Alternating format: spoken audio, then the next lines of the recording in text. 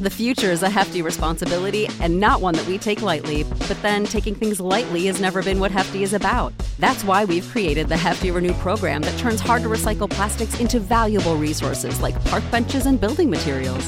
To participate, simply fill up an orange Hefty Renew bag with accepted items, tie it up, and drop it in with your regular recycling. That's it. It's that easy. It's time to rethink recycling with Renew.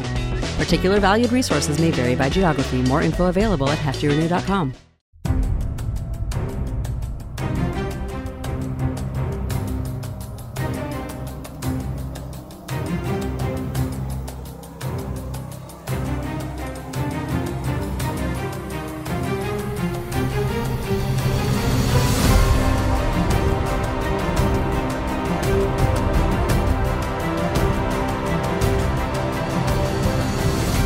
Hello and welcome to Bend the Knee, a Song of Ice and Fire podcast. I am Sir Matt, the Bud Knight. And I am Sir Ezra, the Watchful. Welcome to our Song of Ice and Fire book club. This is Follow-Up Friday, and we've got some decent Ravens to get through. It's true. We've got a lot to get through.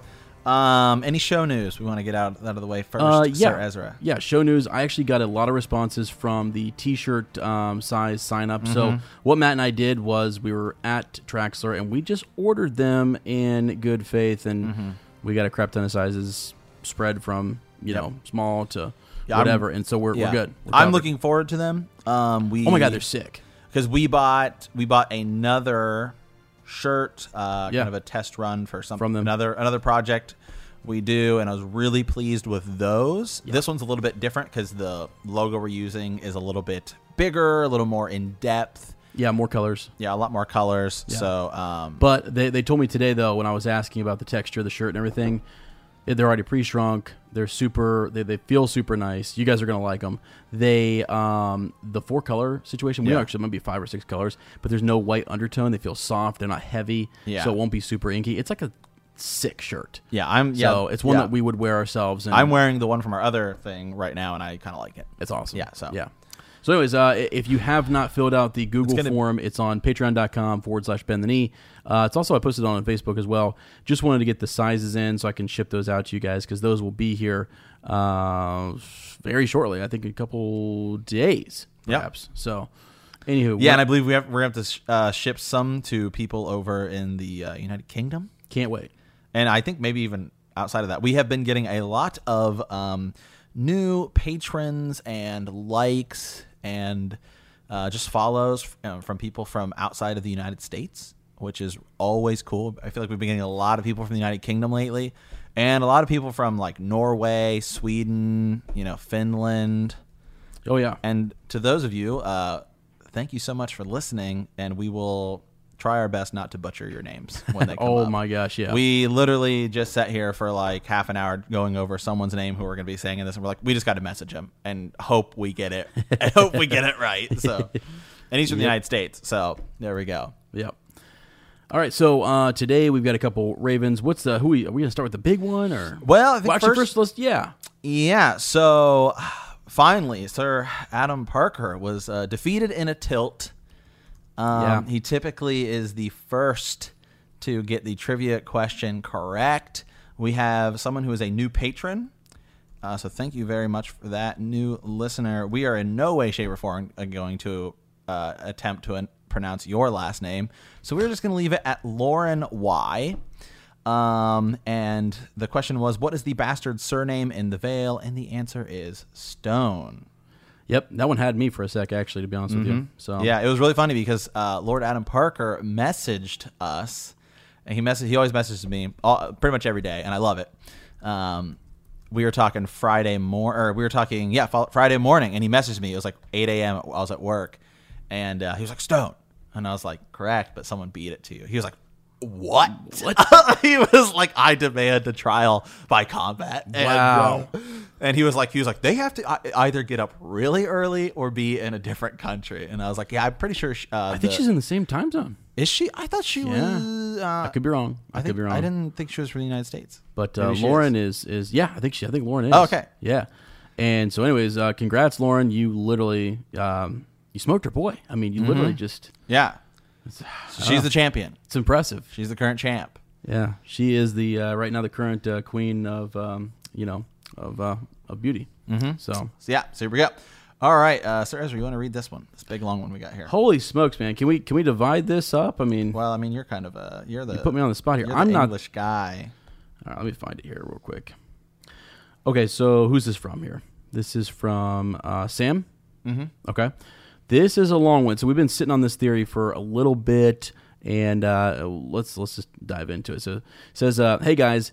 I'm a listener from the south coast of England. I got into the series through the show and have since spent many hours reading through A Song of Ice and Fire and Reddit pages, getting drawn into the detail behind the story. Listening to you guys do the chapter by chapter is a perfect way for me to catch up on a lot of the book specific details, and I'm really enjoying listening. I wanted to write you to sort of share a theory that has been bubbling away in the back of my mind. It's a combination of a little... theories he's heard elsewhere. He doubts he's probably the first one to put this together. Maybe, who knows? Mm-hmm. I haven't heard this. I glanced through this one. Yeah. So I don't dig around on Reddit much though. So that's part of, I do every now and then. You do. Yeah. So anyways, he says, let's see. I doubt I'm the first to put this together, but it feels like the route Gur would go down. So much so that I'm surprised it's not discussed more. So either it's cleverer than I think or already largely debunked. So this is the theory about the history of the North and the others, and potentially how A Song of Ice and Fire will play out. It's based largely on a lot of what Gur has said about how history gets lost over time and how good and bad are often a matter of perspective. It starts with a question: why are the Night's Watch and the Night King so called? Not in the World of Ice and Fire, but why did Gur give them such similar names? So we're going to leave it there for just a second. And the reason being is because as soon as I read that, I thought about the idea that... First of all, that's a great question. It's a great question. Because I don't think anybody ever thinks about that. Well, and he's right that they should. Because he has said in interviews multiple times that like the thought process behind the name is huge. Yeah. Like Duran Martell's name has meaning. It's tied to, it has historical meaning, and meaning in and of itself. Possibly ties to death or characters in history that symbolize death, or the stranger in this world, in this context. But yeah, anywho, he does really start to kind of think about how the names sort of drive the character. I guess when he writes it, he says, why they're called such. Yeah. I think maybe just for him and his style of writing, that is, like when he goes back to that character, if he's done that much work in the name, he's got a good feeling associated with that character. Because he says they evolve over time. As he writes this story, it's evolving. Mm-hmm. Which is why I've told you years ago that there are so many threads that he started that I don't know how he's going to finish. And I've said that a long time ago, and people can take that how they want. He has multiple threads over multiple book series that he hasn't finished. I know. Because I've been going back through Dunk and Egg, and I'm just like, God, I just... Where does that go? About to finish it, and I'm like, is AVR going to get back to this? Right. And we're not even done with the main series. Normally people do the main series and then do the side stuff. Mm-hmm. He kind of likes to do it all at once. Right. Yeah. Okay, so let's continue. The Night King in the book is thought to be a former Lord Commander of the Night's Watch. We presume that the Night's Watch are there to watch out for the night, hence the name. But what if the apostrophe S represents possession? So instead of just... So it's he's basically saying, is it the Night's Watch? So the Night King, is this his watch? Right. That over time it's lost its purpose. Mm-hmm. Perhaps, they've been looking the wrong way on the wall, if that makes sense. Instead of looking north, they should be looking south and guarding against what is to come. Is sort of where he's getting with this. Let's see. What if the wall was originally built to protect the others from the first men? What if Gur has convinced us to look at the north the wrong way round?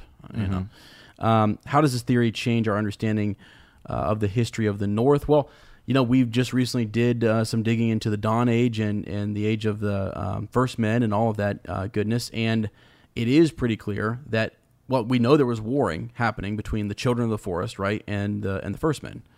So much that there was they're using their magic. Did they break the land bridge between Essos and Westeros? Did they try that again at the Neck and it didn't work? And you've got the Isle of Faces there where the treaty is made. They were doing everything that they could to sort of, save themselves or protect themselves. And if you think about it from their perspective, the children's perspective, trying to preserve themselves and their way of being, why wouldn't they want to possibly take back the Seven Kingdoms? Yeah. Why are they just content to be beyond the wall? Mm-hmm.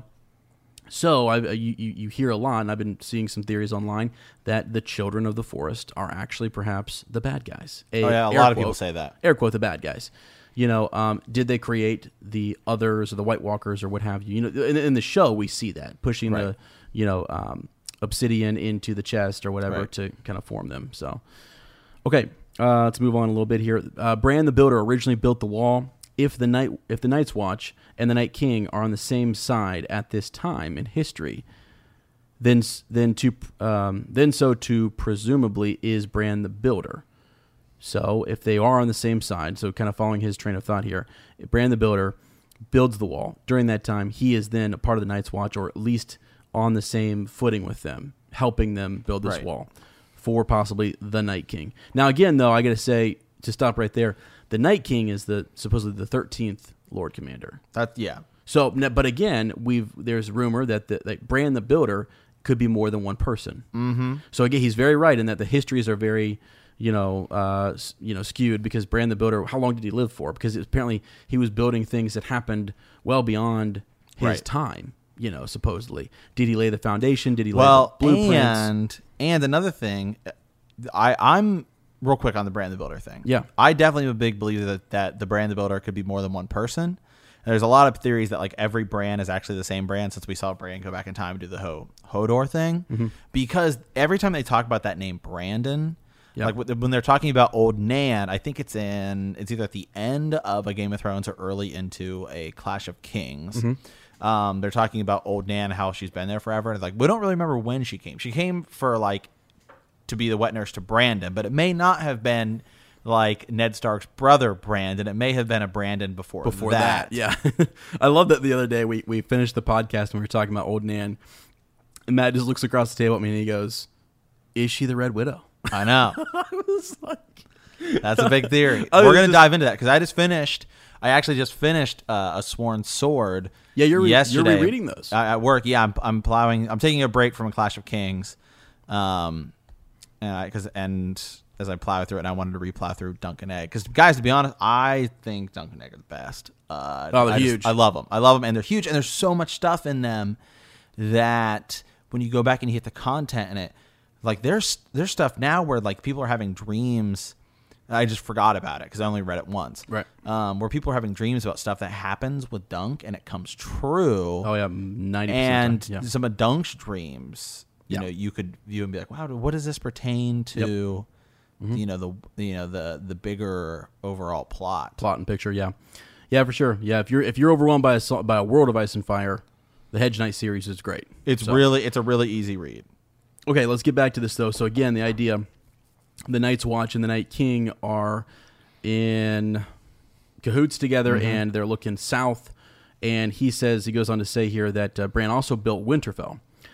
If he was on the side of the others, then maybe Winterfell is not the last great house behind the wall, but is in fact an outpost beyond the wall. If you think of the kingdom being the northern, the land of always winter / everything south of that, looking south, Right. It's just a different perspective. Is this why there must be a Stark in Winterfell? Are the Starks seen as an ally of both sides? Aren't there stories about early Starks and others falling in love at some point, which is what somebody brought up kind of are, yeah. earlier, last week.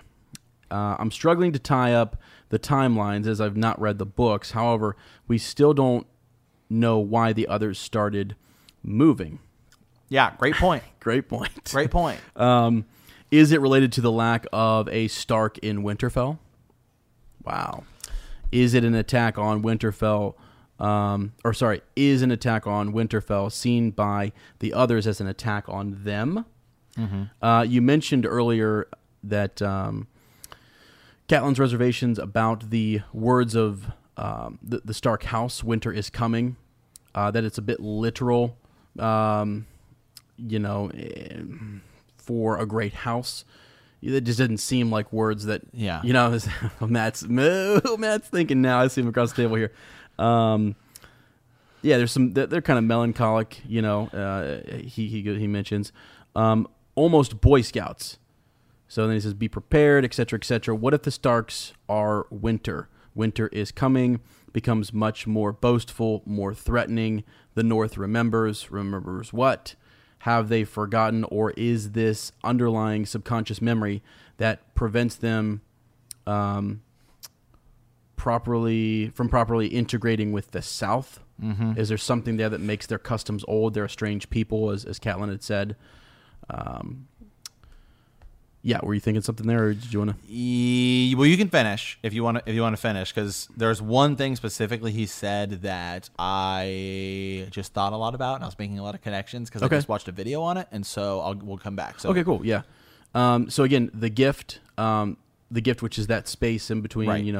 The wall and Winterfell, the Night's Watch vows, the wildlings, everything related to the North suddenly has a very different feel about it without contradicting either version of historical events. Yeah. Okay. We're not quite finished, but... Oh, sorry, go ahead. Because I don't know.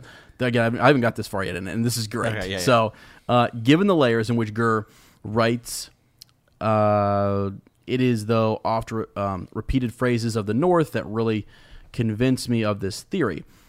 They are so important in the story, and current interpretation of them are so, let me see here, one-dimensional that I struggle to believe that Gur hasn't got more to reveal about the origins there. How typical of Gur would it be if the ultimate heroes, Starks, and ultimate villains, others, of the story turn out to be on the same side, with Jon stuck in the middle, Dany, Jon, Night King, the three heads of the dragon. Maybe this is a bit of a stretch, but doesn't Jon's actions throughout foreshadow a certain amount of sympathy and willingness to coexist? That's true. You're right, I probably took it too far there. Finally, add to this melting pot the Bran is a time traveler theory, and you can quickly, I think, you can. I think he means like quite quickly extrapolate how Gur could bring this thread to the story full circle, and a really satisfying conclusion. Returning these, I'm stealing it. You're fine. These critical northern sayings to his ancestors with a neat reference back to the Hodor origins story. Look forward to hearing where you take this rabbit hole. Regards, Sam. Good God, we might have to climb back out of this rabbit hole, my friend. Wow. Okay. First of all, thank you for that, well put together. Thread. There's so much to break down about this. Can I say too, when I read something like this, someone who is able to say, he's not saying a matter of fact, he's just raising questions. I think that's a very smart way to go about it, and sort of say, what are the details, what are the timelines, etc. That's very well thought out. That's why I thought this was such a good Raven to respond to. Yeah, and something I've kind of gotten, just some messages on Instagram, and this is that I think a lot of people, and this was kind of the original point of the podcast, is that a lot of people, myself included, as I am actually pretty new to the books. I read the first book, and then I have read the Dunk and Egg series, and then I've mostly just read wikis about diving deeper. And so for me, that's just where I'm at. But I've seen the show a couple times. Yeah. But people have been messaging us saying it's really nice to come into this because we're new to this. We've watched. I would say I'm. If I had to take a guess, I'd say most of our. We should actually do a poll. Most of our listeners are people who have watched the show, but maybe aren't as book heavy. Yeah, and A World of Ice and Fire is relatively new. Yeah, and the Dunk and Egg series, and even A World of Ice and Fire is written specifically vaguely. It is, and it's written in as almost like a textbook, not very appealing until you sit down and have a discussion with somebody about it. So, so that kind of brings me to one of the points I want to raise here is that some big differences. As Ezra and I we were watching. We just restarted watching Game of Thrones. To get ready for our book to show comparison. We've plowed through the whole season. Yeah, pretty much we plowed through the season. Well, we're supposed to just watch the first episode, but it's crazy because there are moments where even were past episodes where we've been like, oh, I think this happens, and it's like, no, I think that's show exclusive. Right. So one of the things that is show exclusive, at least in the prologue, Okay. is the White Walkers when they kill they don't kill Garrett, but they kill Waymar Royce and the other guy. Yeah. In the show, when they zoom out, they're in a symbol. Yes. And then I believe Mance Rayder says to Jon Snow in the show, you'll have to correct me if this is in the book. Yeah. Sir Ezra, is Mance Rayder when they come across a bunch of wildlings or whatever that have been killed by the White Walkers, they zoom out, and again, it's another symbol, and Mance Rayder says, always the artists. Dang. Is that in the book is what you're asking? I don't, because I watched an episode of, it was either Order of the Green Hand or Talking Thrones. I think it was Talking Thrones. And I believe he said that wasn't the case in the books. Mm-hmm. That may be, because I definitely know they don't talk about the actual symbol, I don't believe. Right, remember how they're always in like weird symbols? Right. But he may have said something about the others. I'll have to look it up real quick and see what he said.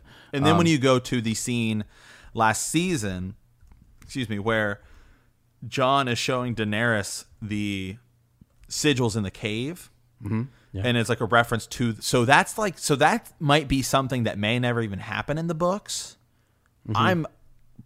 People might be listening and be like, "You guys are totally wrong." So I'm totally saying this with like, no, yeah, you're just complete. I believe, but I just came to you and you're throwing it out there. But so my thing is that maybe because the show. Every season, I've been like, when are we going to get more story on the White Walkers? Because they're going to have to cram it into this last season. Because right now, the only thing we have is that they just were there. Right. And I think we will go ahead. Yeah. No, go ahead. Go ahead. Well, I think we will get more because, what we saw on the show, if there are these little confrontations that they're popping up with Jon and, Mance Rayder being nearby or the wildlings or what have you. Because remember, when they go back to Hardhome, that in the show, right? They're about. Well, no. Yeah. Are they about to go there in the books, or did they already go there? I can't remember. But no. They're past it in the books. They're past it. Yeah. Yeah. So, anyways, those confrontations and things have happened. But because what I was going with there is I thought there'd be more explanation, given in the books. But we'll have to see. But Winds of Winter will be where it's at. Yeah. Hopefully. Yeah. Hopefully, we'll see. But he said Sam said a very interesting thing, especially given what we know now about Hodor and the significance of little sayings. Yes. Why must there always be a Stark in Winterfell? Yeah.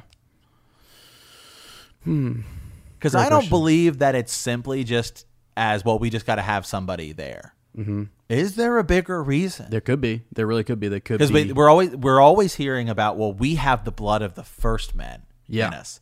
They're always reminding us how important the blood of the Starks is. Right. And then we're always, like, the three things when it comes to the Starks is we know winter's coming.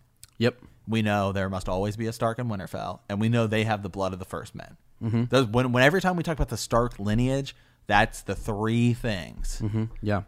So if there's some spells or some bounding power there, right, or binding power, that could be keeping something. Now, it depends on, if you go with his perspective, then, that I'm not sure where you go with that whole Stark being in Winterfell type of thing. But if you go with the Starks being opposed to the Night King and they leave their seat, then all of a sudden, is there something that their power, their blood, them being there, is keeping something imprisoned? Right. Is there something the Night King wants there in Winterfell? Right. Which people have talked about that in the crypts. They've talked about there possibly being, the his lady. Yeah. Possibly being there. Well, another thing I was thinking of, I know this kind of set me down this kind of solidifies some more of just some things I've had in the show. When Bran is in the Weirwood tree, or when he's, when he's taken over from Bloodraven. Remember the scene where he's walking around with the White Walker army, and then the Night King touches him? Yes. And the Night King kind of gets in his head or whatever. Right.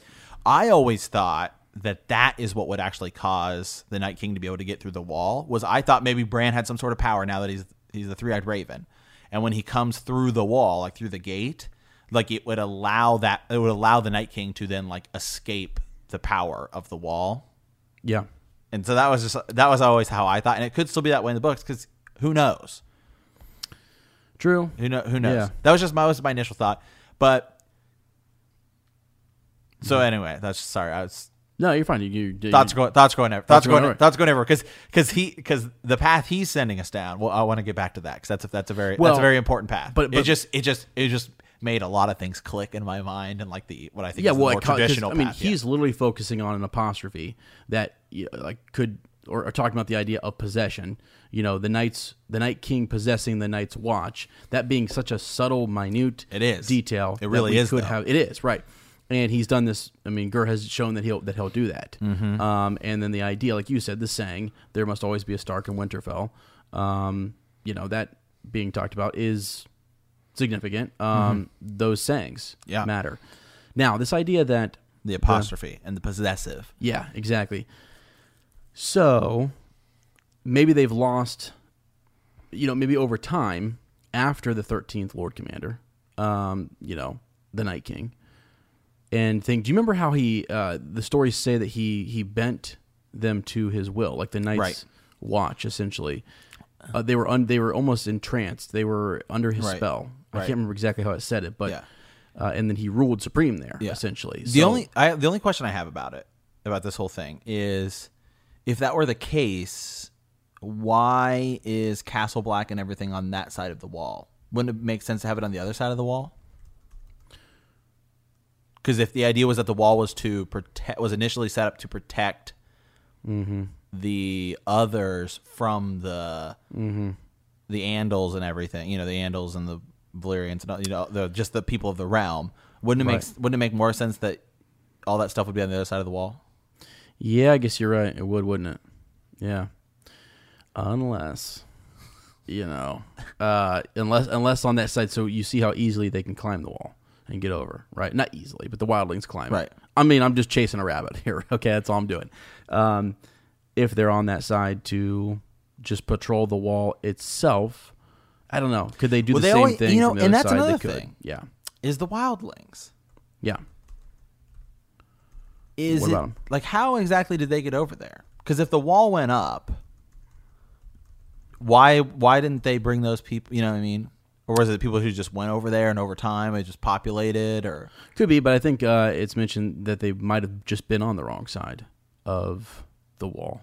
Yeah. When it was erected, maybe they lived much further north and just.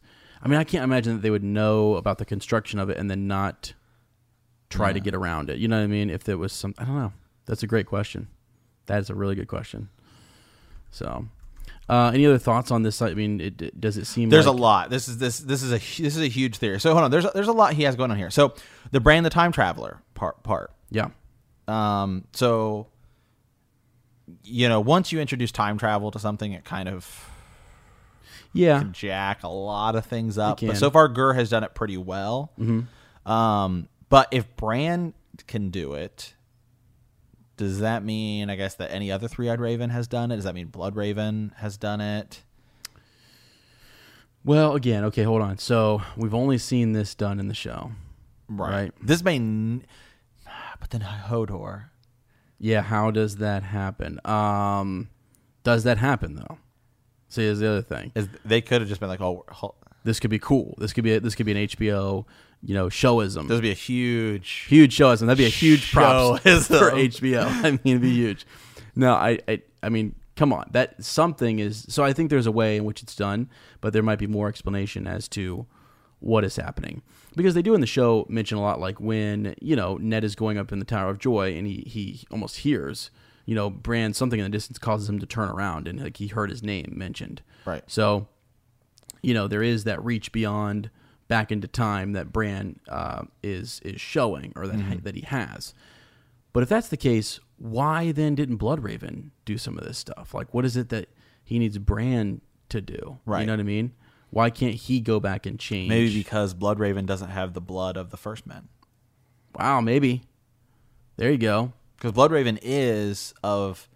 I was listening to this day in Dunk and Egg. Egg was like, well, Lord Bloodraven is baseborn, and Dunk corrects him. He's like, no, he's just bastard-born. There's a difference because he's a highborn bastard. Mm-hmm. But he's still not a Northerner. He doesn't have the blood of the first men in him. It was just interesting. Something I thought. Who? Bloodraven. Okay, but he's a Targaryen, right? Yeah, he's a Targaryen. Yeah. So what are you saying there? He doesn't have the blood of the. He first doesn't have men. the blood of the first man. Yeah. Right. Yeah. No. Yeah. Okay. Okay. Yeah, and that could be the whole reason there that Bran has that blood. And Bran, not only has the blood of the. He's got that Stark bloodline in him. I don't know. There's just something. I don't know. But there's something there. Yeah, there is. Well, anyway, what I was thinking of. Sorry, I don't know why I brought up the whole thing, but I was just thinking of something else. Is that a lot of people theorize that Bran is who causes the Mad King to go mad. Okay. Because some people I've read online, some people are saying burn them all. He's not. He doesn't mean burn. It's like he's thinking of like the White Walkers. Burn them all. Yeah. Oh. Wow. Yeah. Oh my gosh. I know. Yeah. Wait a second. What just happened? Okay, let me think about that for a sec. That'd be huge. That'd be a Hodor moment. Exactly. Because, Jaime said that he's been saying that, because that's all he's saying. Burn them all. For months. Burn them all. Weeks, Yeah.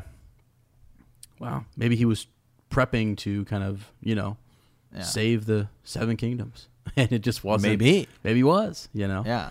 Interesting. Or he saw something, it was shown something, and his mind couldn't handle it. Right. Same way that Hodor's mind couldn't handle, what was happening to him. Mm-hmm.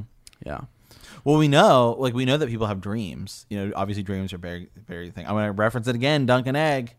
I mean, the first one, who is it? Daemon Targaryen or Darren Targaryen. Remember, he's the one he dreams of Dunk and a dragon dying, and he's you mean his brother who's drunk all the time on the way to the thing? Yeah, it's Darren. Yeah. Darren, I believe. Yeah, and then Baelor Breakspear is the one who dies. Baelor. Yeah.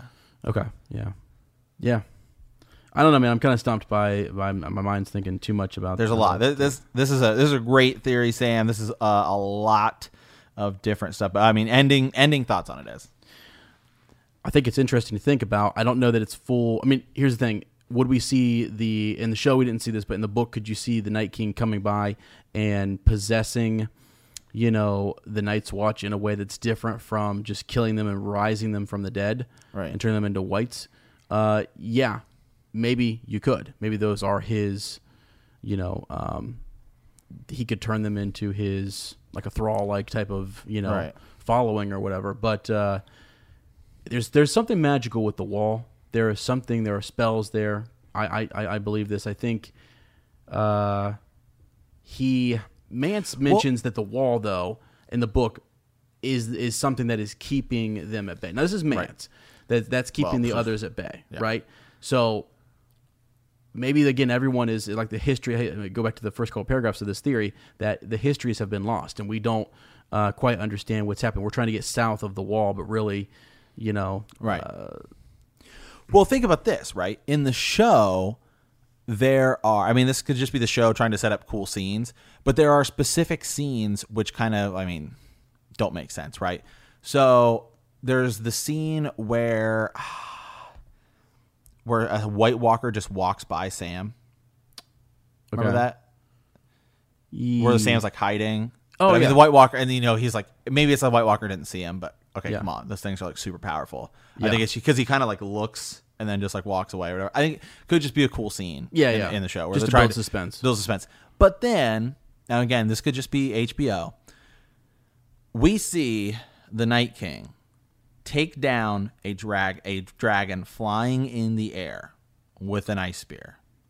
Why does he just let Jon Snow and the group sit there on that, little island thing?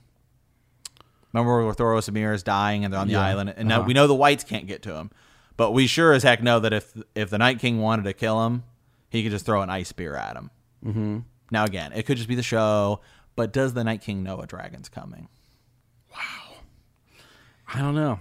Because maybe when Bran does a thing and he touches him, does he then gain? Are they connected? Are they connected? Yeah. Is it kind of like, to throw in a different reference here? Is it kind of like Star Wars, like Force connection? Force connection between Rey and Kylo Ren. That'd be crazy. I don't think they're going to get together or anything. But I just look at the barrier there that was created there when Bran is down with the three-eyed crow. He is able to cross. Well, in the show, anyways, he's able to cross that barrier no problem, right? I mean, he's able to. The whites can't get in there, but the others have no problem walking across it, and boom, the fire's done, right? So. Yeah, I don't know why they wouldn't be able to in the show, not just cross. It was water, right? That they fear. Well, in Hard Home too, yeah, they fear the water too, yeah. Right. So when Jon and the Night King have that epic stare down. Right, but so fire does nothing to them. So like they can walk through fire, but they can't walk across water. Or you see? That's the whites thing. Yeah. Right. But so, I don't know if I don't know if the Night King can or can't. I don't know. No, I mean that was the thing. They were all. That's why the distinction between the whites and the others is interesting. Right. But like that's why the whites were kept at bay by the children of the fire, the children of the forest. Right. Their fires, right? That kept them at bay. It did not keep the others. Maybe it just wasn't a strong enough fire, but they had trouble. The whites had trouble with that, but the others had no problem. Is it? I think that kind of throws you off, doesn't it? I think it's only. Is it? Does that take place after Bran has the thing where the Night King grabs him? I think it does. That could be. Maybe I think that's what breaks the spell. I think that's what breaks the spell. Okay, that could be what allows him to walk in there. Yeah, right. Which is what I thought, because it was like, oh, if that breaks the spell for that, that's going to break the spell for the wall, because we know Bran's going south of the wall, and I was like, maybe that's how he gets through. Because I never envisioned the Night King was going to like ice dragon, tear down the wall that way. And in the show or in the books, totally different. If there's going to be a Horn of Winter or something, I wouldn't be surprised if it's just 3 dragons on an ice dragon. Yeah, quite honestly, I think that might be the way that it goes. Yeah, there may be a dragon in the wall, or he may raise a. If he can raise dead whatever, why can't he call upon? And he's probably recently dead, but maybe he could raise a dragon or something. Here's a question for you. Yeah. What if? Mm-hmm. Just kind of going off his theory here, where he's like, maybe the Night Kings aren't as bad as we think. What if? Yeah. It's the 3 heads of the dragon. We have 3 heads: Night King, Dany, Jon, and it is a song of ice and fire, because you have Dany, who is fire, the Night King, who is ice, and then you have Jon, who is ice and fire. Wow, that's a little crazy. I'm just saying. Yeah, I never know. Yeah. They want us to go down deep rabbit holes. This is. Yeah, I know. But I like this because you do turn the perspective back to the children, and the children, like I said in the beginning, the fact that they're fighting for their own survival. So it's one of two things. Did they awaken something or ally themselves with the great other, this evil god that is literally not, the long night could come again, or are they actively working with this great other? Now, here's something. When the 3-eyed crow is in connection with the werewood.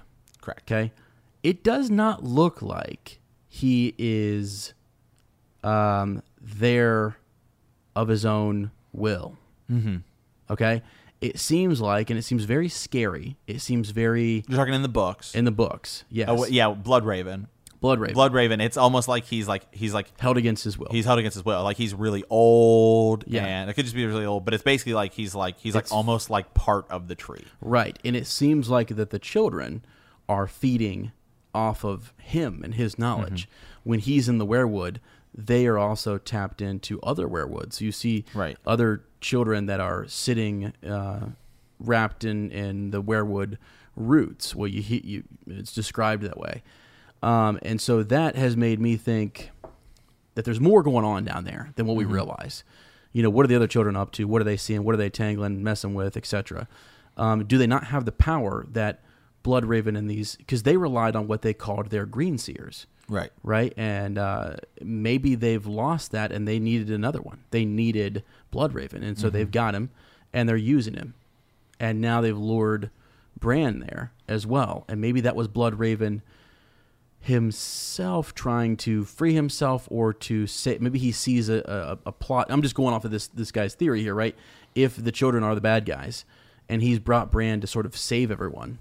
Because my question to you earlier was, why isn't Bloodraven just doing all this stuff himself? Exactly. But he's being watched. He's being watched. He's being manipulated, and he's teaching Which Bran. I will say is actually, so you have to go back to Dunk and Egg for this. Yeah. But if you also look at Gurr's writing style, is that Gurr often, he does this thing where he's kind of like with characters, is like, be careful of what you wish for, right? Yeah. Is that like, look at Sansa. Sansa's like, I just want to be Joffrey's princess. Well, you get that. Yep, you do. Right. You know, didn't and turn like out John, I want to go to the north. Okay, you do. And you know, how does that work? How does that work out for you? Right. But Bloodraven, if you go back to the Dunk and Egg series, how many eyes does Lord Bloodraven have? 1,000 eyes and one. That's his whole thing. Is he's like he before he becomes the three-eyed crow or three-eyed raven, is he's basically like super Varys. Well, he's like also, if you think Varys has eyes everywhere, right. go read the Dunk and Egg series. Yeah. Bloodraven has like Varys couldn't even hold a candle to Bloodraven. Well, let's go over. I mean, I think Bloodraven had, the ability to skin change, and he had green sight. Yeah. I think he had both of those things. So there's that whole piece. He's different than the other Targaryens in a sense. So he has all these different, skills. His nephew, Egg's brother, seems to have that gift as well. Rhaegar Targaryen seemed to have that gift. It seems to be a gift that is in the Targaryens, and then a gift that is in the Starks. Yeah. But they just haven't. It's been dormant for a while, and Bran has it, and they've got John also has it. Yes, kind of. Yes. He Has can, the ability to warg. He doesn't really know it though. Right, exactly. And at the end, Catelyn Tully actually starts to kind of realize in the books that her son Robb should be keeping his direwolf a lot closer. Yeah. That things go bad when you take the direwolf away from a Stark. Yeah, and you separate them. Exactly. Even Ned says that, and he's like, "Wow, they're the seed of." And he regrets killing Lady. Yeah, Yeah, for sure, 100%. And so once they're reunited with their direwolves, things go better. That seems to be a good thing for them. So, anyways, I think it's there with the Starks, and you're right in the distinction between the different bloods and what powers they might have and what not have, etc. So, anyways, I just wanted to send people down that rabbit hole a little bit to go back and take a look at what's actually happening to Bloodraven there. Right. Well, what I was saying is that like Bloodraven's whole thing is that he's like Varys, right? And he wants to have like complete control over the realm because he's trying to put down, like 18, Targaryen Blackfire rebellions. Yeah. So isn't it like, I guess, ironic? Is that's kind of his thing, and then he becomes the Three-Eyed Raven, where he really has 1,000 eyes in one or three, for that in that case. Yeah. Where that's kind of his character, then that's what he ends up becoming. Exactly. Or are they using his 1,000 eyes in one? Is my thing. And if they are, then he's still working towards the greater good in the realm, but he needs to reach out, and it's very hard, but to reach out to Bran, young Bran. He does. And he also reaches out to George and Reed. Right. And has him, I think there's green sight happening there. He knows because to lead Bran. Yeah, because when Jojen Reed, or maybe it's Mira, I can't remember. I think it is Jojen. I just passed that chapter. Yeah. It's when they show up and Bran's there at Winterfell. It's when Robb is is managing things. Yeah, managing things. And he shows up and he says that it's either Jojen or Mira. I can't entirely remember, but one of them says, "Oh, I had a vision." I think it's Jojen. Had a vision about Bran and Winterfell, and Howland Reed's like, "You need to go there now." Oh yeah, for sure. And sends him. Just sends his two kids. Instantly sends go. him. Yeah. You need to go right now.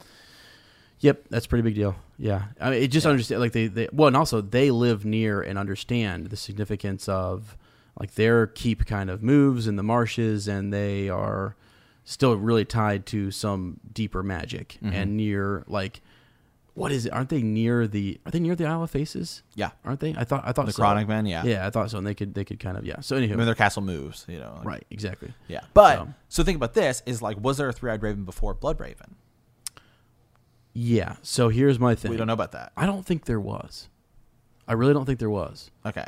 Because we don't know entirely why he goes, and it could be theoretically a Bran time traveling thing, right? Because remember that it's there's a lot of things that happen in the books where it's suddenly one day this happened. There's a lot of these suddenly one day things, right? Where in the show, suddenly one day Hodor just started saying Hodor. Yeah. Suddenly one day Rhaegar dropped his book and said, "I need to learn how to fight." Suddenly one day Bloodraven left as the Night's Watch commander. Suddenly one day the Mad King started saying, "Burn them all." Yeah. You're right about that. Now here's my thinking back to the idea that there was multiple three-eyed crows. I think that back in, you look at the Dawn Age, the children had their green seers. Right. And I think that's what they had. And I've always been mystified when we went back and read it again. Again, it's kind of vague. It's super vague. Are they actual children with green sight, or were they something else? It almost seems like it's they so were confusing. Men. I know, doesn't it? It seems like they were well, men because who had green sometimes sight. it kind of describes them as different things. Like sometimes it seems like it's saying, well, they were like the green seers were like a hybrid between like I guess a human or Andal, first man, whatever, and a children of the forest. Right. Yeah, a child of the forest. Yeah, I am with you on that. So like, I don't understand. Every time I read it, I'm like, they had green seers that were. Right. That it seems like they're separate than the children, but yet they were a part of the children.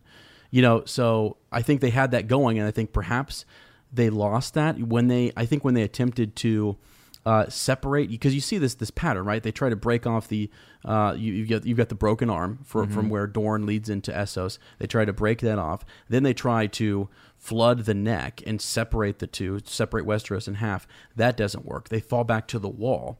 And are they working now? It works very well to think about his theory that Bran the Builder, and they made this pack, and Bran helped them build a wall, right, in which they could be protected, behind. But then the question becomes, why are the knights? Why are they marching?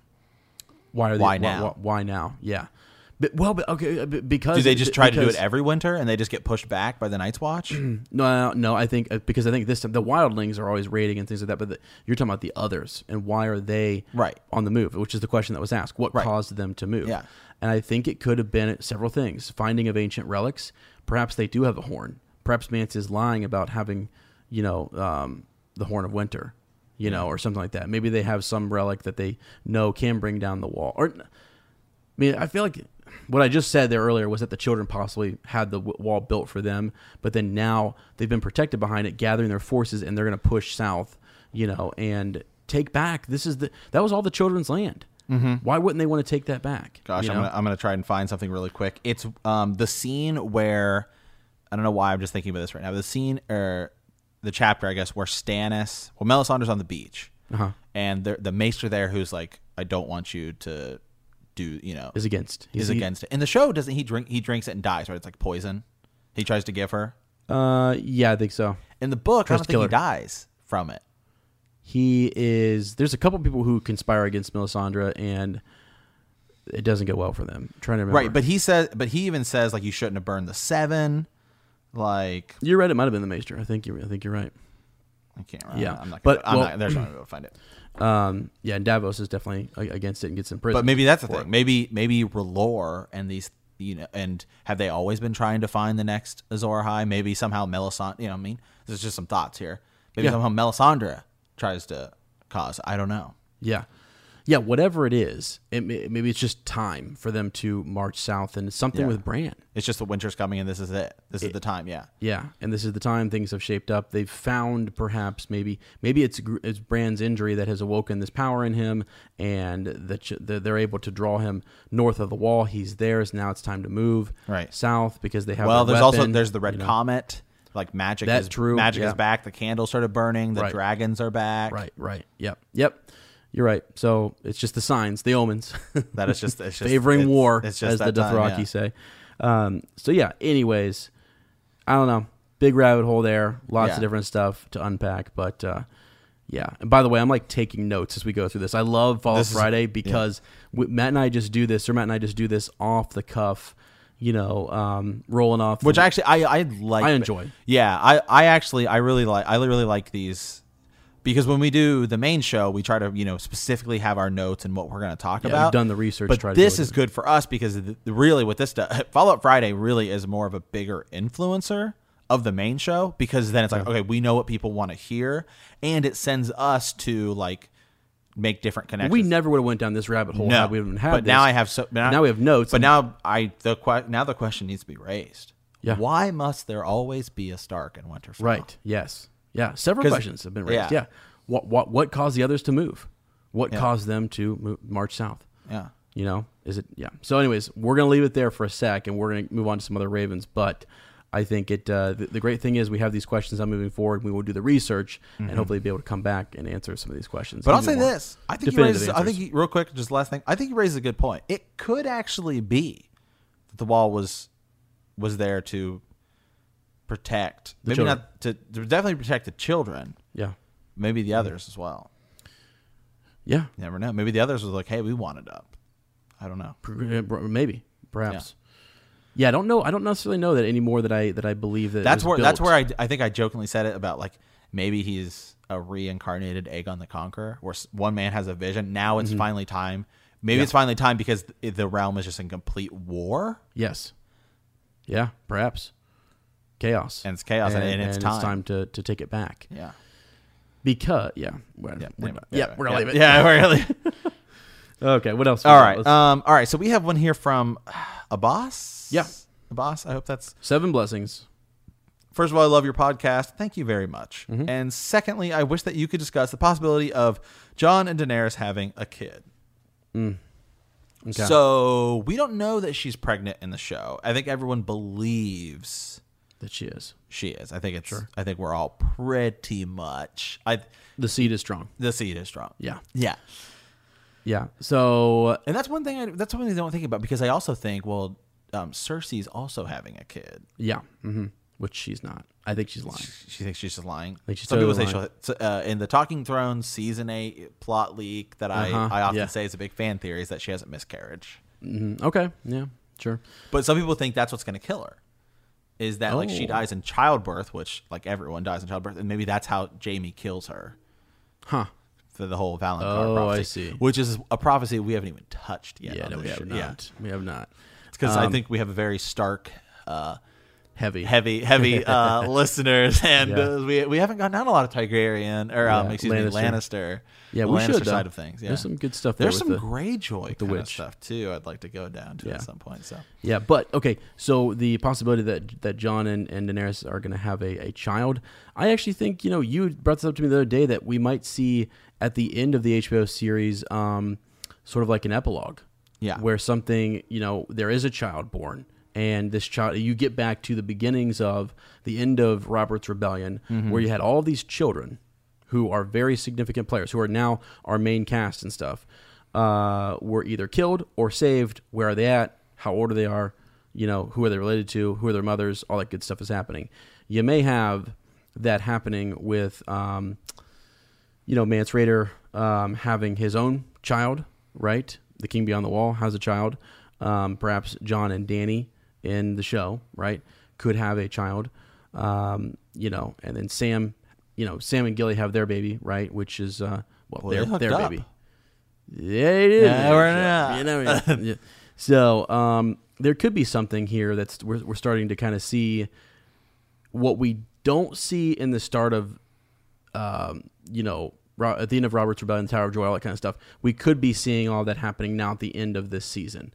All the craziness that could propel you into another season, which they won't do, right? But it's just sort of, it kind of comes full circle there. We're seeing these children and their, how they're brought into the world, who they're connected to, and what their significance might be. We need to send a child into hiding because they're the true born, king, true heir to the 7 kingdoms type of thing, So, yeah, what was the Talking Thrones theory there about there being a child? Basically same thing is that it's gonna have an ending. The more I think about how the HBO show is going to do the ending, is the more we talk about this. Sir Ezra and I are just big believers. The shows and the books are 100% different. 100% different. Like I don't even think I'm think they're not even gonna be close. Yep. Because we're just rewatching. If you disagree, let us know. Just rewatching this, there's so much stuff already. Like some stuff. So like a small difference. We'll get to it, in like a year when we get to when we've got enough chapters in to get to the episode. Yeah.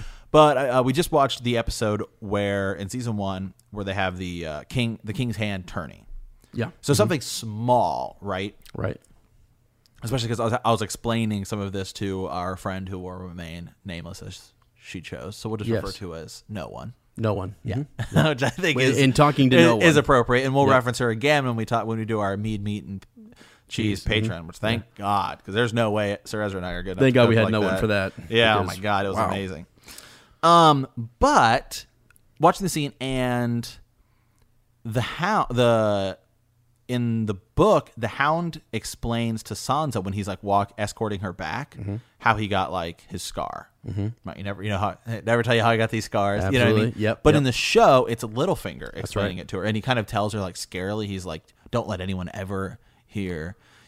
But it just kind of don't let him know that I told right, you. because they just don't have time to have that scene where the Hound is right doing that stuff. So there's stuff like that where it's like we just don't have time, so they'll kind of merge stuff. Sure. And then I think there's some other scenes like the whole Robert telling Jaime and Barristan Selmy about war stories never happens in the book because we don't have a Jaime or Robert POV. Right. Could theoretically happen. Yeah. But it's just so that's like character building of characters who you don't have POV chapters. Like Jaime Lannister actually, having just plowed through the first book, isn't really in it. Right. He has a POV later though, right? Not in the first book. No, not in the first book. Oh, but later. Eventually. Eventually does. But he I guess you could argue he has some in the show where he has kind of Jaime scenes. Yeah, I get you. Yeah, right. Yeah. But so anyway, so just in small stuff like that, like you have all these things that happen in the show that don't happen in the books. And as you start to progress, because the first season, as you and I were watching, the dialogue is like almost is taken straight from the books. Yeah. And it actually seems kind of odd going back and rewatching it. Like it almost seems kind of forced because it's almost like they're really trying to like take the lines exactly from the book, and the dialogue improves as the show goes on because they're more in their characters, but also they kind of start to thread out a little bit from the book, so the lines aren't like word for word. But that, you know what that shows me though, is that it shows me that Gur told them that that the first season, that the first book is super important. Right. Every line in it matters. Yeah. And we will be referring to these characters and these lines that were mentioned for the next several books. Right. So, yeah, I'm with you on that. And another huge indicator, back to Lady Stoneheart. There we go. that these things are going to be completely different is, by the way, that's going to be a T-shirt. Yeah. I just thought of that. That's going to be back to Lady Stoneheart. Yeah. It's going to be a T-shirt. It's so different. It's just so different. So anywho, but the point I'm setting up is that so as you progress, I think they're going to be so different. My vision is that a lot of people. I'm not a believer. I think Jon Snow was going to sit the Iron Throne because I just think that's his character because he doesn't want it, and so he's going to be the guy to get it. Yeah, I do think Daenerys could die in childbirth.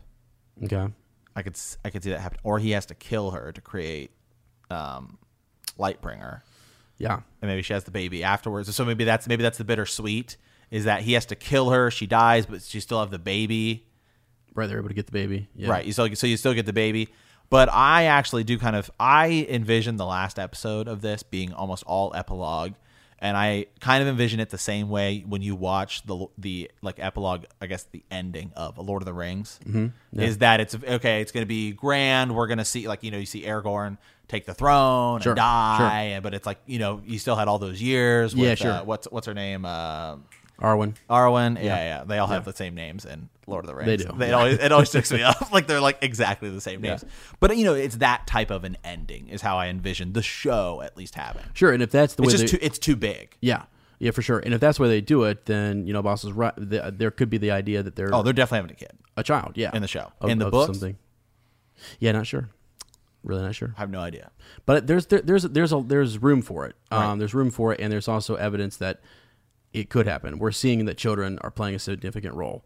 Melisandre's wanting to kill babies / we're saving some because they have king's blood or they don't or whatever. You know what I mean? So well, actually, to go back to Lord of the Rings. Yeah. Okay. Ezra's more of the expert. Yeah. Expert here on this one. Isn't the ending of when the movie ends, there's like chapters that happen afterwards in the books. Yes. Right? Like tons of stuff. There's a whole battle at the Shire. So I could see that it could, like the Song of Ice and Fire, is that it is their child that is Ice and Fire. If you go into the books, which Sir Ezra and I have been talking a lot about this, is the more we read, man. Yeah.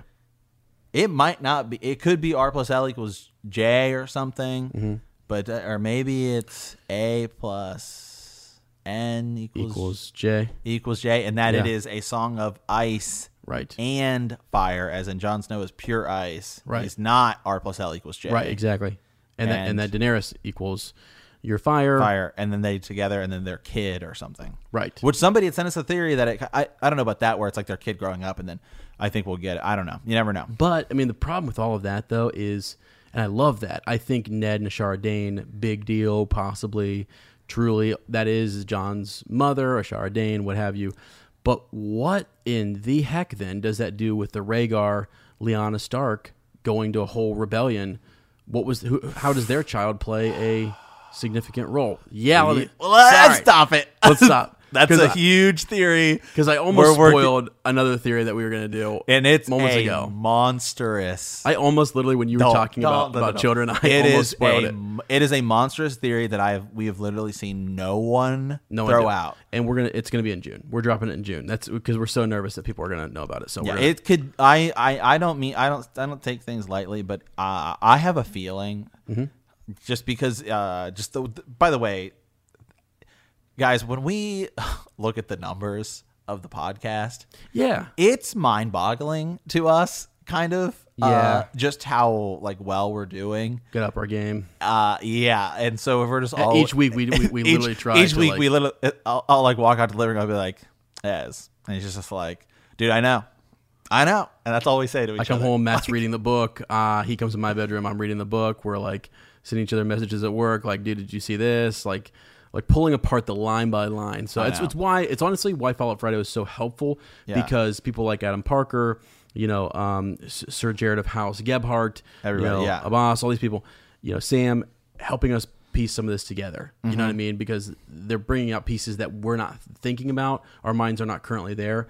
And it's very helpful. Yeah. So I love it too, because then I really appreciate it. It sets me up too throughout the week, because if we didn't, it'd just be like the whole week goes by, and then it's kind of like, okay, just get ready for the show. But this is great, because this is like, no. There's all this other content. And exactly. Stuff, it allows us to go way to the end of the series, way back before the series started. So, all right, cool. I think we can talk more about that. We've talked a bit about it, but we'll bring. We did talk about another one a little bit, but I think it's just in closing. I think they're having a kid in the show. I don't think they're having a kid in the book. I don't know what really implications it's going to have in the show, other than Daenerys might be pregnant and maybe Jon is more protective of her. Yeah, but sure. So right, I'm with you on that. Okay, so speaking of Sir Jared of House Gebhardt.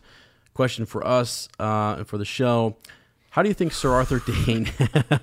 They're so good. How do you be a long episode? Oh God! How do you think Sir Arthur Dayne, do you think Sir Arthur Dayne would have made a difference at the Battle of the Trident? And wow, is that a loaded question, my friend? Yes, he would have made a difference. But here's the thing. He did make a difference because he was far away, So in that he was far away, working for Rhaegar Targaryen. Now here's the thing: this is the Kingsguard. Now Rhaegar is a prince. Okay, the Mad King is mad, and we know that when he goes to the tourney of Harrenhal, he literally goes just to sort of make sure that there's no plotting against him by his own son. He's freaking out, and there was. And Rhaegar was sort of assuring people, Dad's going to be gone soon. Don't worry. I know he's crazy. Under control. You've got a sane Targaryen here, and we'll take care of the kingdom. It's okay. And Rhaegar is a boss. He's a cool guy. Cool character. People like him. He's well-versed. All these good things. So, but he is the one giving the orders. So all of the Kingsguard, well, for the most part, let's see, 3 plus the other 3, 6, maybe 7. Except for Jaime. Jaime stayed at with the Mad King. So I have to go back and look. Did the Mad King send them with Rhaegar, or did Rhaegar just take them? I think he demanded that Jaime stay. I think the Mad King demanded that Jaime stay. That was something. He also demanded that Elia Martell and her children stay with him in King's Landing to sort of keep Dorne in check and honest. Right. Now, Rhaegar, when he goes to the Trident, where did he come from? Where was he before we don't that? know. I know, and there's a lot of theories about that. And where was he? Was he in Winterfell with Lyanna? Was he at the Isle of Faces? A lot of people think that's where they got married, secret marriage. Yes. Was he somewhere secretly in Dorne? Where was he?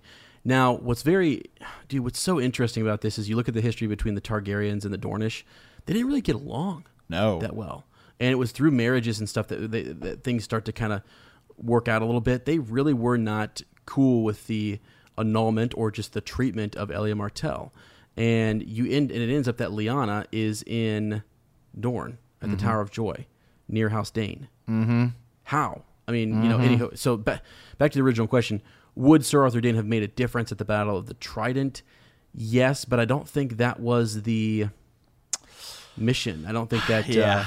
Here's the thing. So I guess to tackle this, I think we have to look at it a bunch of different perspectives. Okay. So first, I think we should look at it as purely the analytical, strategic thing where we just view everything is as we've been told. Okay. So sure. Toss out theories.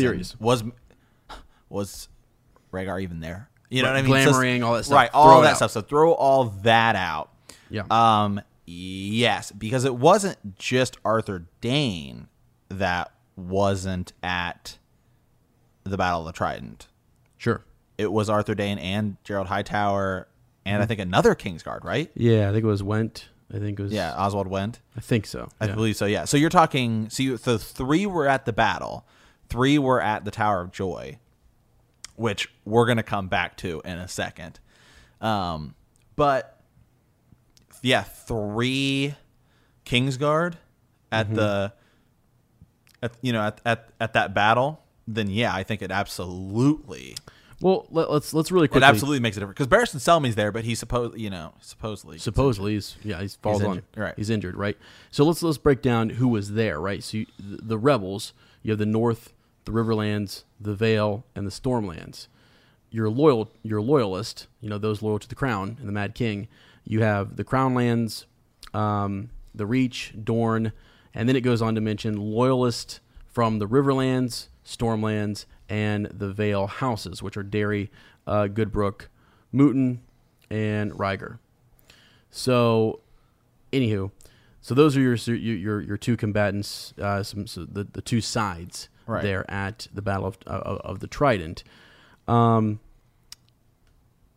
one person, the Sword of the Morning, make a difference? Commanding troops is a big deal. Well, but think about this. I mean, so not just commanding troops, and we also hear about just how, with the whole Kingswood Brotherhood thing and stuff like that, like Arthur Dayne, big deal. And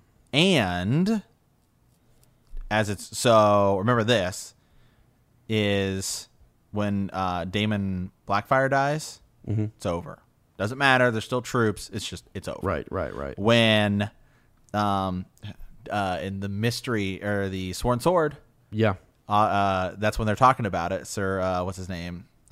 Useless Osprey. Yeah, Useless Osprey. Eustace Osprey tells Sir Duncan about that, and that Sir Duncan realizes that he goes out by himself, right? And he's like, well, I'll just fight Lucas Longinch by myself, and if I take him out, that's going to put down this little whole quarrel, because then all of Lady Webber's people are going to leave, fall in line. And that's what happens. It's exactly right. Essentially, what happens.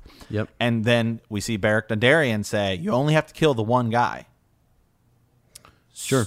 So I would imagine, or you only have to protect the one guy. Yeah. So if more of his Kingsguard were there to guard the prince, then maybe Robert Baratheon doesn't get to. The troops don't lose their morale. I mean, okay, look at Ors Baratheon. We were just there. Ors Baratheon with Argilac the Arrogant, and when Argilac is slain, the troops kind of lay down, don't they? Single comment. But think about this: is that you don't need Rhaegar Targaryen to fight it'd be one thing if you're trying to take over a place. So Rhaegar Targaryen wouldn't have to fight Robert Baratheon by himself. He that's what he has his Kingsguard for. And Robert Baratheon, as we know, is pretty bullheaded. So he probably just rushed Rhaegar. There's fighting going on, and then he got to Rhaegar before anyone else, because it says that Barristan Selmy was injured. So Barristan Selmy wasn't able to protect Rhaegar.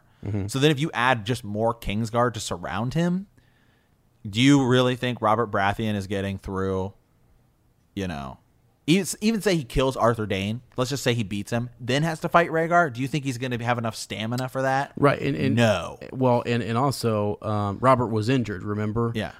He was injured, I think, gosh, I'm trying to remember where he was when he was injured, but he has to recover. He goes on ahead, I think, during the marriage of Ned and Catelyn Tully when they're trying to gather the support of Riverrun.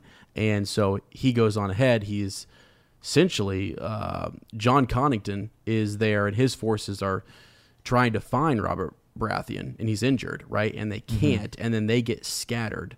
And then basically the Mad King, I think, sends for two of the Kingsguard, Barristan Selmy and someone else, to head up the King's Road to back John Connington's people. Yeah. Okay. So really, they're like pulling. It's almost like their forces aren't just standing there ready to go. They're like kind of being, okay, let's get everybody together. We got to do this. Whereas it's Robert Baratheon's like, oh, we're marching.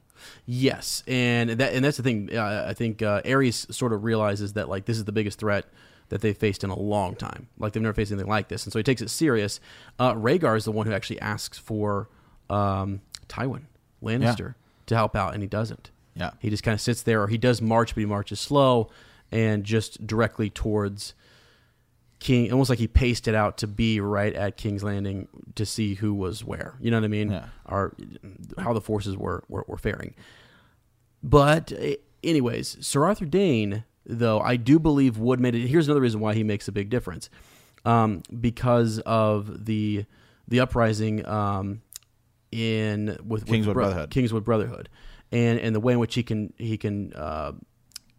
command a force, because Barristan Selmy is commanding like how many Lewin Martell of the Kingsguard, which was the other Kingsguard who was there, Prince Lewin Martell, is got like 10,000 Dornishmen there marching up, but so they can command all these different troops, right?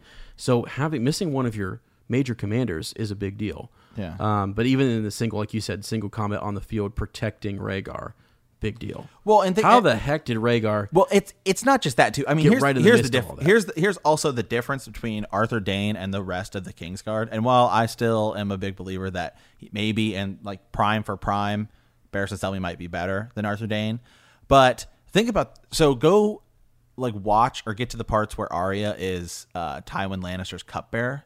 What do they say about Robb Stark? They say he rides in on a direwolf. Yeah. They say that he can turn into a direwolf. Right. People begin to fear Robb Stark because of his tales, right? Mm-hmm. Don't you think just simply having some guy standing there who has this like ancient sword that everyone in the realm knows what it is? He is Sir Arthur Dayne, Knight of Night of the not of the what's it called? Sword of the Morning. Sword of the Morning. Yeah. I mean, literally having him on your side is like, we got this. Yep. We got Arthur. We got the Sword of the Morning. Right. Yeah. Yeah. They've got all these really well-renowned swordsmen, commanders, men of war. Right. And you're missing three of them. You're missing, yeah, three pretty significant fighters. So I mean, like if you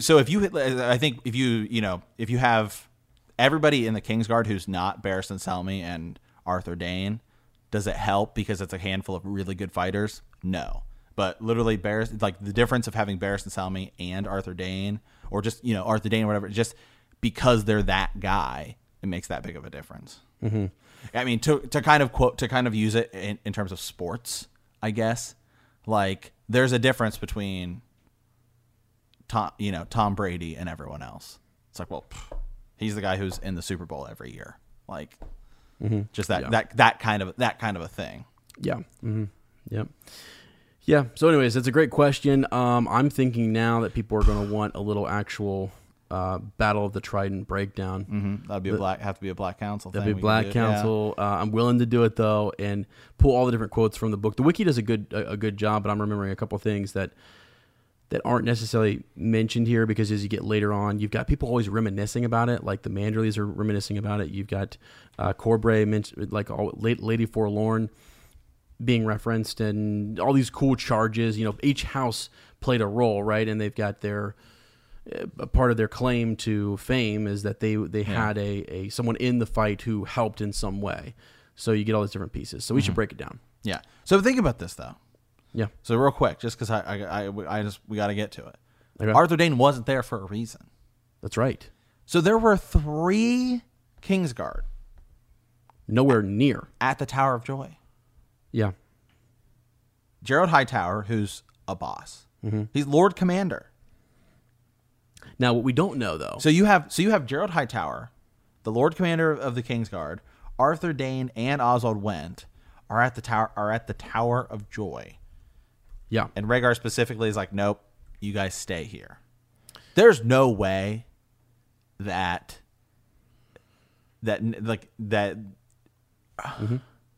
There's just right. No, okay, so here's the thing. So it's not only that I actually think when Gerald Hightower, I think it was him, who mentions that we were far away or we were elsewhere, that they're talking about during the Battle of the Trident, too. They might not have been at the Tower of Joy when the Battle of the Trident was taking place. Right. So we don't know where they were. Did they then just make their way to the Tower of Joy? What other mission were they on? Or were they escorting, Lady Stark, somewhere else? Right. So it really makes you think because by the time Ned gets there with his men, King's Landing's already been sacked and Robert's, proclaiming himself king and what have you. And so then he's on his way to the Tower of Joy. Mm-hmm. So yeah, but it is very significant that they weren't there. And what were they doing? Yeah. And who sent them? It wasn't Aerys Targaryen. It was Rhaegar. Had to have been. Oh, absolutely. So anyways. Okay. Wow, guys. I think that might be... Well, we have one more. We do? Yeah. Sorry, I didn't put it in the doc. This is the Lord Adam Parker thing about the Ice and Fire sword. Sure. Also, I want to amend. I believe he sent us an email on this one. All right. Also, I want to amend my Dany End of Thrones theory. Okay. Instead of Beric with the flaming red sword, because I think he's dead in the books, I want either Thoros if he's alive because he also does the flaming sword thing, or Jaime with half of the ice sword glowing red from magic on lit on fire, because then it'll be like fire and ice, and he'll die nobly by the Night King, who will pick up Jaime's fallen sword before Jon steps in. Wow. Ned's ice was melted down. Jaime has one half, and he said Brienne has the other. So does Jaime have Widow's Wail on the show? I think he does. He might. Actually, yeah. In the show, he might. They might not have just said anything about it. Right. I can't remember exactly. We were trying to figure that out before we started. I couldn't remember. Yeah. Yeah. So let's look it up. So yeah. So that's kind of what he's saying. So here he kind of breaks it down a little bit further. Many people Dany's chapter in the House of the Undying. Glowing like sunset, a red sword was raised in the hand of a blue-eyed king who cast no shadow. Many people think this is Stannis with Lightbringer. This, however, would be a lie, since Stannis casts a shadow and doesn't have Lightbringer. However, the Night King doesn't cast a shadow and has the bluest of eyes. I predict we will see a sword that is glowing red like a sunset in the hands of one of the greatest heroes, Beric Dondarrion, in which he will likely be killed by the Night King in King's Landing. The Night King will hold up Beric's sword for the world to see and extinguish the flame like a boss. And then it says Jaime holds up his half to slay the Night King. His sword appears like a flame reflecting off the shimmering crimson helm of the Lannisters' colors. Then Jaime gets struck down by the Night King, fire and blood flying everywhere. The Night King holds up Jaime's sword, which has caught fire high above his head and extinguishes the flaming sword that was once Lord Eddard Stark's great Valyrian steel blade, Ice. Okay. Did that just have the Night King being victorious? Pretty much. Kind of sounds like it. Lord Adam Parker, what is going on? No, that's something. I like the idea of these swords. And first of all, I love the idea that Beric Dondarrion sticks around to the end and is still... Beric Dondarrion's definitely dying. God, I know.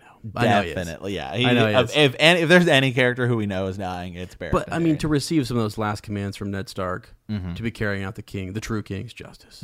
Just, it's so awesome. So, anyways, yeah, it's pretty neat. It's pretty neat to kind of think about the idea that that ice could come back together in some way. Now, yeah, this does go to was this a Patreon theory we did? is Longclaw Blackfire? Yeah, that is a Patreon episode. Think about this. Okay. Here we go. I just thought of something real crazy here. God, we're gonna chase Matt down a. We're gonna get a real deep hole here. Okay, I really like this idea that what if the Night King does get his hands on both things and kind of reforge his ice, like just on the fly or whatever. Okay. Then what if it turns out that Longclaw is actually Blackfire? Now this would have to be in the books because they definitely don't have time to explain this at all in the show since they've never talked about it. Sure. So then it would literally be boom, like the sword of, like the dragons and Valyria, old Valyria going against the sword, the sword of Essos against the sword of Westeros and all the, all this. Yeah, that would be kind of cool. Well, even if you don't look at it, I guess because ice is still from Valyria because it's a Valyrian steel sword. Yeah. Which, by the way, that's interesting. Mm-hmm. That's also why the sword of the Morning Dawn has always been so interesting to me. Because it's not, and it's sort of like forged from a fallen star. So could it be that Blackfire returns in some way? Mm-hmm. That would be epic. Mm-hmm. It's a symbol. It's a Valyrian steel sword. Is it better than the other swords? Does it have magical properties? I'd love to know. You should definitely go check out that theory that on Patreon. It was not really a theory. We're just kind of asking questions and following, again, the rabbit holes to see if Longclaw could be Blackfire. Yeah. So, and we look at who had Blackfire last that we know of. So, or who could have had it last, right? So, yeah, it'd be neat. I mean, the swords are going to play a role. That's for sure. I don't know.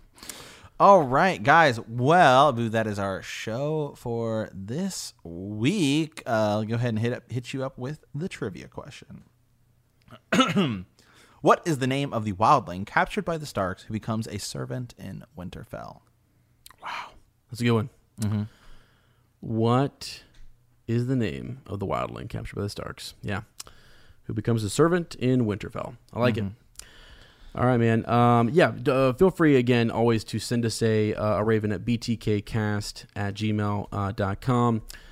Hit us up there with theories. Hit us up with questions. Honestly, even if you guys, sometimes when we chase these rabbits into holes, we start to ask more questions. And so if you can answer those questions for us, gosh, we'd love you for it. And we would definitely include those in the follow-up, because we're not afraid to reach back into last week and say, hey, we got some updates on what we talked about last week. Let's right the wrongs, or let's answer some of the questions, because that's sort of the point with Follow-Up Friday, is this ongoing discussion. So, and it keeps evolving. Each chapter by chapter, and that history piece with A World of Ice and Fire really helps to kind of drive that conversation. And we're learning along the way. I've read A World of Ice and Fire, but boy, it has been a long, and I didn't look at it line by line like I am with Sir Matt now. Mm-hmm. And let me tell you, it is significant that you do that. It's important. You miss a lot of things if you don't. So that's why we're doing it, and it just helps add to the discussion, and I'm happy to do it. So it's been fun. So, and also, again, a little quick plug here for the Patreon. Again, we've, as I said, the shirts are coming in. Sign up there on, we bought a bunch of shirts, like, I want to say over 50 plus shirts. So we've got all sorts of sizes and everything. So if you want to sign up on patreon.com/bend the knee, we will send you a shirt, and you won't have to wait as long as everybody else, who we really appreciate. Absolutely. For waiting. So just wanted to say that you guys have been huge. We really appreciate it. Really appreciate it. And going forward, that should not ever be an issue again. We just kind of working with these new people, and we're actually getting something set up to where we can just do like single shirts, when they come in. We fill out the Google form, boom, we plug it in, we send it right to you. You should have it within, what did you say? That's not even just shirts. That's going to be other stuff too, because the patron tier who get for people who get the shirts, you get other swag bag stuff as we go forward, and so it's going to be a lot easier for us to give you guys those stuff, like mugs and other stuff too. We have our artist Matt and I kind of work with and collaborate with someone who's helping us with some artwork. Matt does all the sigils, so he knows that realm of graphic design and stuff more than I do. But we've not to the level of our artist, right? No, right. He's awesome. But we have the 4 main houses, those logos slash designs done, and I think the next one I really want to move on to House Dane. I'm down. I really want to send him like some because basically we kind of create our own image and idea, take some notes, then we send it to try to make it a little different from what you've seen out there online. And House Dane, man, I think it would be cool to see what he can come up with for that. So yeah, definitely check that out. The Black Council episode will be coming out this June, as well as our first major YouTube theory that we're working on. Yep, and we have a Mead, Meat, and Cheese. We recorded the other day coming. We have the book to show comparison coming. Yep. So just a lot more content coming your guys' way. Yeah, so at the end of May and the beginning of June, you guys should see a lot of stuff dropping on Patreon and on the podcast. So, all right, guys. Well, thank you as always for playing the Game of Thrones. And in the words of House Beesbury, beware our sting.